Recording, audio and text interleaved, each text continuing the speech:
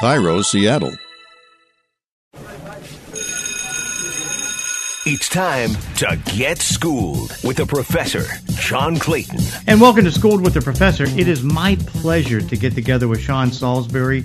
We've been together for so long, since his early days with the Seahawks, when I was covering the Seahawks and he was quarterback, and of course, our days together at ESPN. And so, Sean, I guess the big thing, because obviously we want to talk a lot about the quarterbacks, what do you think about this year? You knew there was going to be a lot of change at the quarterback position, but now when Tua went down last week, we've got 14 new quarterbacks right now on teams. What do we say about a year like this? You better have a good backup, Johnny. Yeah. You know what I'm saying? Or you better be great somewhere else, because the irony of this is, and when we're all healthy, we are loaded with really. John, you've been covering it for so long, and when I was playing in my era with Elway and Marino and Moon and Young and Favre and Montana and Jim Kelly, I mean, we were loaded. There's a whole bunch of Hall of Famers we just named, right? I mean, damn near all of them.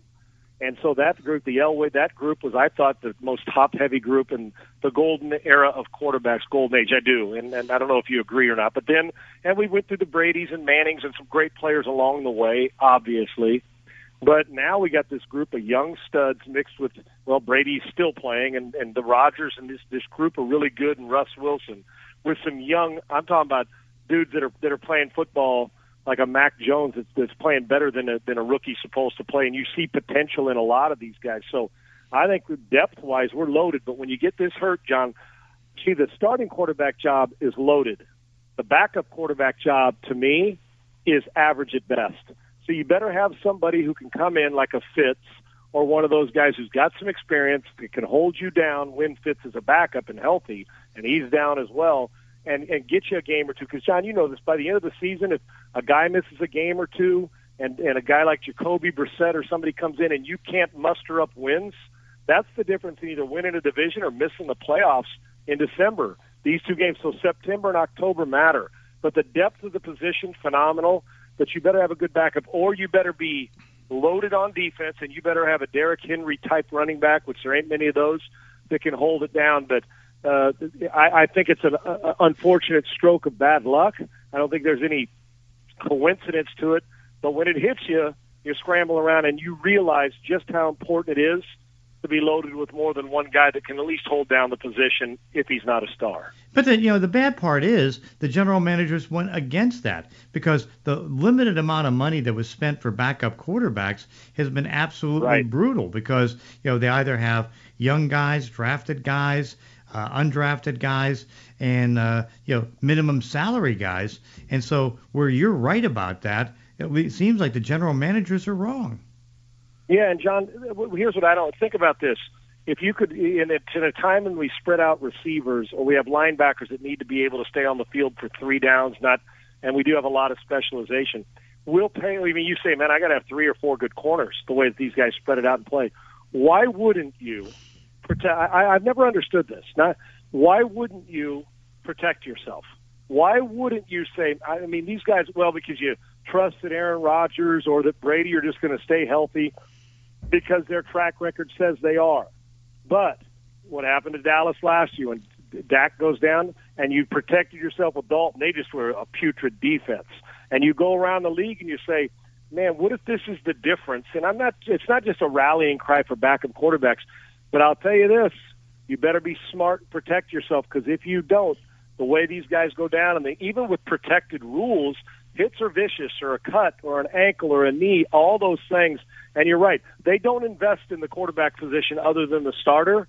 And if you don't, and a lot of these teams are going through this, like, oh my gosh, now what are we going to do, in hopes that the guy's not out long.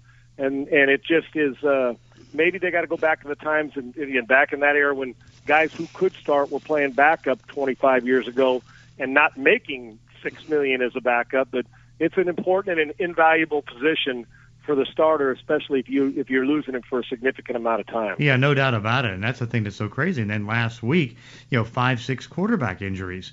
Some now going on injured reserve, and some being very serious as far as how long they're going to be out. And I don't know if that trend's going to continue this week. Yeah, that's exactly right. Let's hope not. And Johnny, you know this. You've been covering this for so many years and seen it. This league, hence why we have these rules to protect the big boys, right? We want our stars on the field. We want Mahomes and Brady and Rodgers and Russ Wilson on the field and the Derek Carrs. But it is a brutal, vicious game that's explosive. And it's almost like if you're fortunate enough to get through 17 or 16, 17 this year, but 16 in the past, then, man, you better thank your lucky stars and drop a prayer to the good Lord, because it's hard to do durability, which is even more tribute to these guys like Brady who can do it for so long and continue to show up on the field. But let's hope that this is a clean injury weekend and we get some great football, because we got a monster one in Los Angeles as well. Yeah, no doubt about it. How do you look at that game? Because obviously, Tom Brady, 9 touchdown passes, carrying the Bucs right now. And you go back to last year, and he's had 6 consecutive regular season games where he's got three or more touchdown passes, and 6 out of 7 where he's had 300-yard games plus. And of course, he's carrying it. And of course, Matthew Stafford, as on the offensive side, particularly getting it together with Cooper Kupp, looks like an upgrade there. How do you see this game going? I love this game. I would say, John, going into the season, that whether it's Las Vegas or whether it's just most of these people who pick games or look at it, if we want to call people experts or people in the media or fans or anybody, that these two teams, if Tampa was the best, and if you wanted to pick Green Bay or you thought Seattle or one of those teams, but the Rams were a favorable pick too. They were a hot commodity this off season with Stafford, that they were a favorite to get deep into the NFC and deep into January. And we got that type of game now, and this could be a rematch of late January before the Super Bowl. They got a quarterback who's finally got players. He doesn't have to throw it 45 times, and it seems like the Stafford-McVay mix is perfect. And it's something he needs, because with all due respect to Jared Goff, Stafford's a better player. In this game, John, we always talk about Brady and all the weapons. Their defense is filthy. There are linebackers run, meaning Tampa Bay's. They were the best in the league last year against the run, and they are doing the same thing, knocking people around to start the season. Rams, when lost Cam Akers, my biggest key in this game is, can you make the Rams one-dimensional, even at home, and force Stafford to do what he had to do in Detroit? Now, better weapons. Cooper Kupp's playing out of his mind, as you mentioned, is make them one-dimensional, where you hope that you get a tipped ball, because if you do, the guy on the other side of the field is the best player that's ever played the position, or the best player in the NFL history, and Brady. So you can't give them that many chances. So I think a big key is, if you make the Rams one-dimensional, I favor Tampa. Now, if Brady's ever had, I don't even want to call it a weakness, but the struggle is that when you rush with 3, 4, and don't have to blitz to put pressure on him, and you play zone behind it, if there's any kind of if he becomes, should I say, a little bit mortal, where he's immortal everywhere else, that may be it. And that's where he's had some struggles in the course of his career. But if you're going to play him man and blitz him, he destroys you. So I'm anxious to see what they dial up. And if they can get pressure with Aaron Donald and that group up front, I think Tampa Bay's offensive line's underrated. So for me, I still like Tampa going on the road and winning, because even though their passing game can carry them, Tom Brady likes to throw balls to make it an extension of the run game, but they also can hit you with Jones and Fournette and pound you just enough to wear you out. I think this is a great game. It's going to be a playoff atmosphere.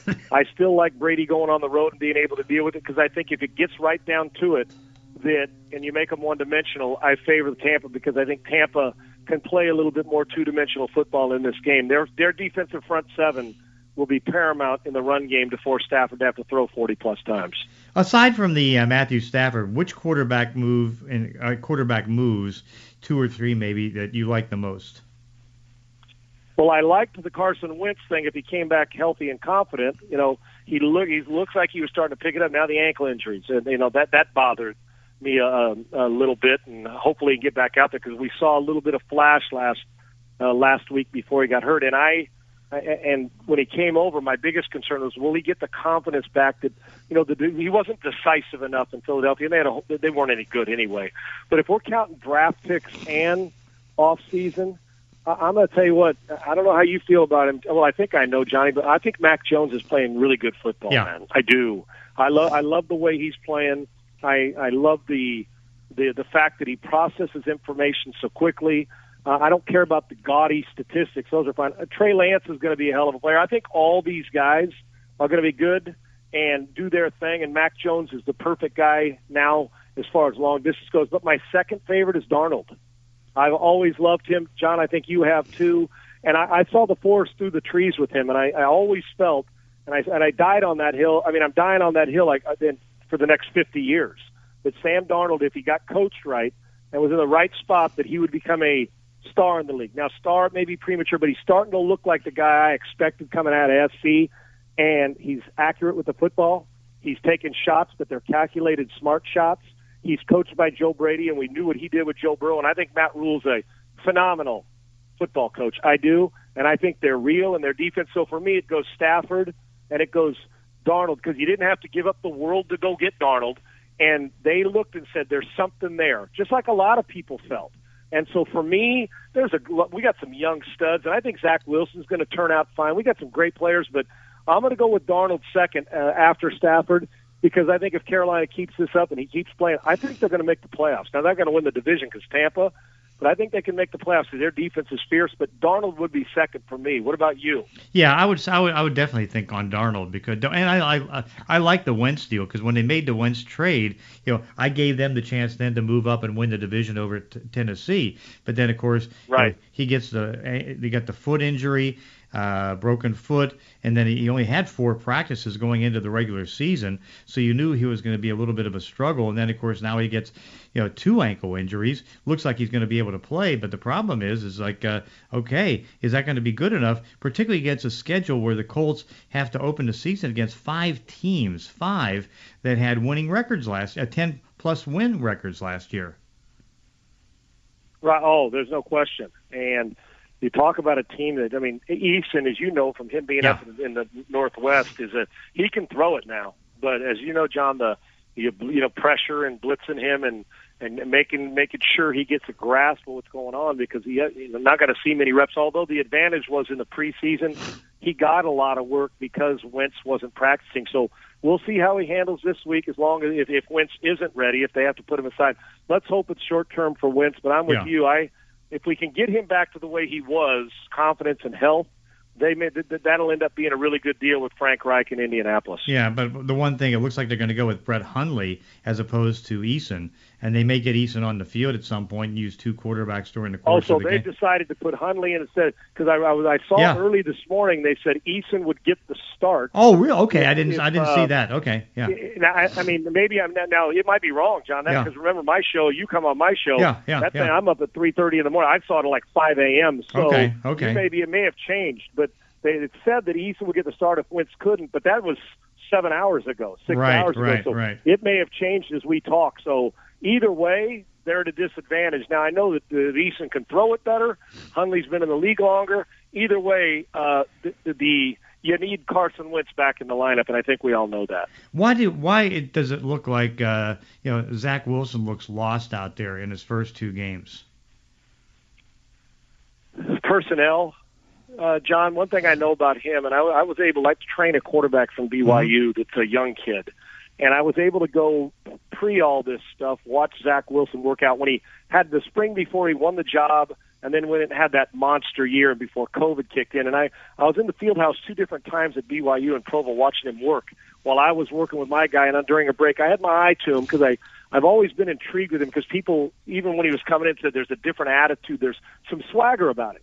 Well, when I watched him throw, I left there after 2 workouts and went and told a couple buddies, and I said, this kid at BYU is a pretty good player, man.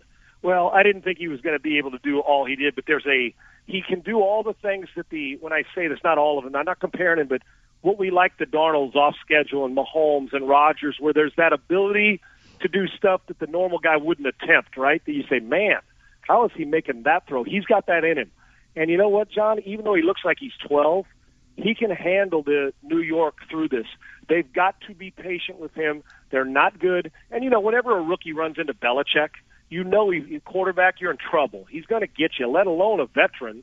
And so I actually think throwing 4 picks and seeing it, and he started off in both games really, really poorly in the first half. He's got to come out of that locker room better, because he actually finishes a bit stronger. I need to see 4 quarters. But I love his ability. I love his swagger. I love the fact, I know he's a worker. And I think eventually, but it's the Jets. Are you going to give us players?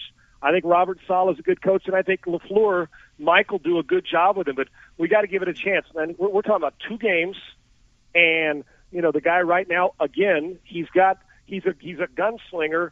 All they got to do is make sure, hey, give me the simple play. Make me the simple play. You don't have to hit a home run every time you come up. We saw Sam try that, and now he's settling in on a new place. I think that Zach Wilson, put it this way, of the 5 guys that came out this year, his abilities, his raw abilities and arm is better than any of them. Now, that didn't mean a hill of beans if you don't protect the football, but he's a smart kid, and he will learn from this, and you just got to have a little patience, because now we want everybody to be Mahomes, right? After you got to be Mahomes. Well, no, you don't have to be Mahomes yet. I know you can throw a sidearm and do all that stuff, and people expect it, but that's not the measuring stick. That's the gold standard for the new quarterbacks.